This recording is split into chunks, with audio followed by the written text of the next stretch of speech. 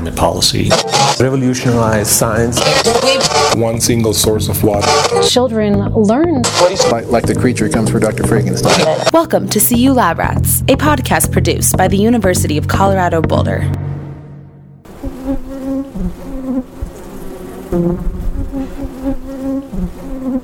We've all heard the saying, if your friends jumped off a bridge, would you jump off a bridge too? You might. When one person leads, people are often inclined to follow. And new research shows that humans aren't alone there. This behavior can also be found in bees. University of Colorado Boulder Ecology and Evolutionary Biology and Environmental Studies graduate Rachael Kaspar researches bee behavior. Older bees that are experienced in a behavior influence younger bees. These different age groups can influence each other to regulate the temperature of the hive depending on environmental stress, which is really important. So it shows that they can communicate with one another. In a beehive, there are different categories of bees. They all have different jobs. All of these together make the hive function and stay healthy. In a hive itself, you have the sterile female workers, and the sterile female workers are the nurses, fanners and guards, and foragers. And the nurses are the youngest ones, so between 0 and 10 days, they nurse the brood. The youngest females take care of the larvae, but then they learn something new.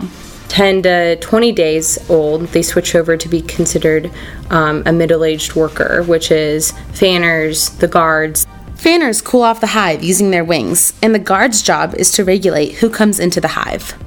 And the fanners do the same thing. They change careers.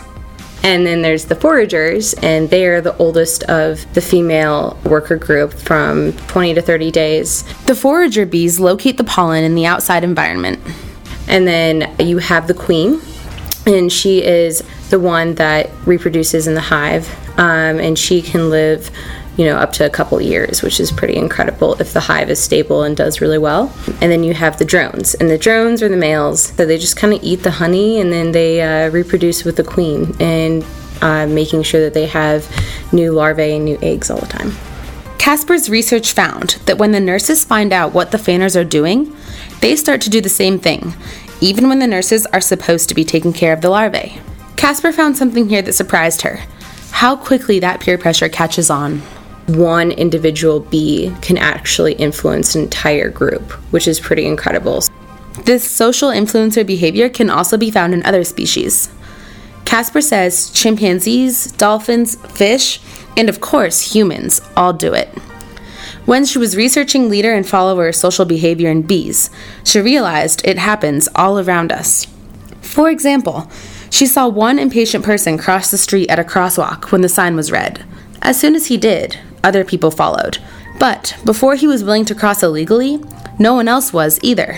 Who knew that such a big part of our behavior could be found in something as small as a bee? We always look to try to understand the world around us, and sometimes the most interesting things is right in front of us. Thanks for listening. This is Molly Fanninsteel for CU Lab Rats, produced by CU Boulder's Office of Strategic Relations and Communications.